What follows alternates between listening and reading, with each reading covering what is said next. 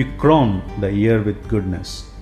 Like every year, I started this year with praise and worship to God and with a great hope of His mightiness in my life.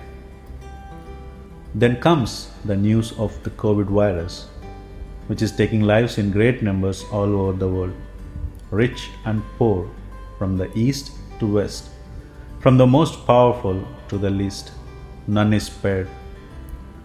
The world's economy was struggling, and then it got a tremendous hit with the shutdown of almost everything. The heaviness of the uncertain things in my life that I'm struggling with got heavier. Everyone is struggling with it.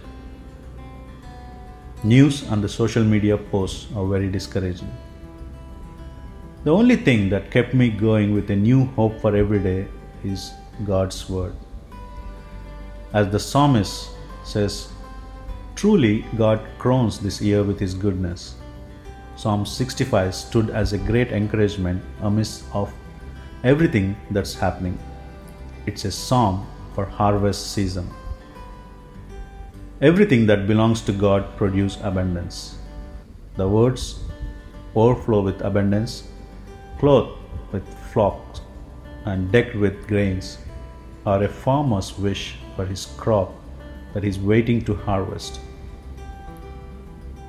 The gentleness and His mercy in attending the earth to enrich it greatly is a beautiful description of God.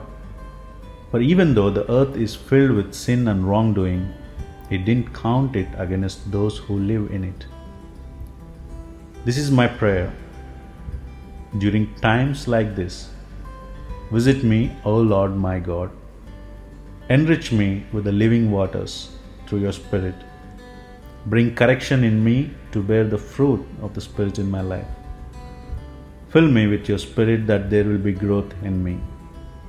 He is the God who created everything.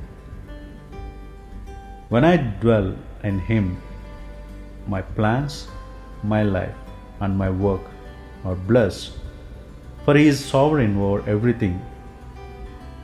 Morning and the evening are His provision. God is the only hope for those who are looking towards the heaven for help, for He is the righteous one.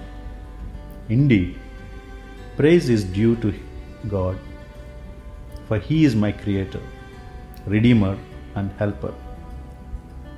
I raise my hands towards Him, for He hears my prayer and answers me in His righteousness.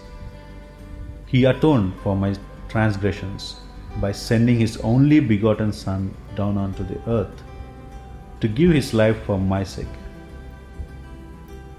I am His elect, and I am blessed, for I heard the gospel and accepted Christ as my Savior.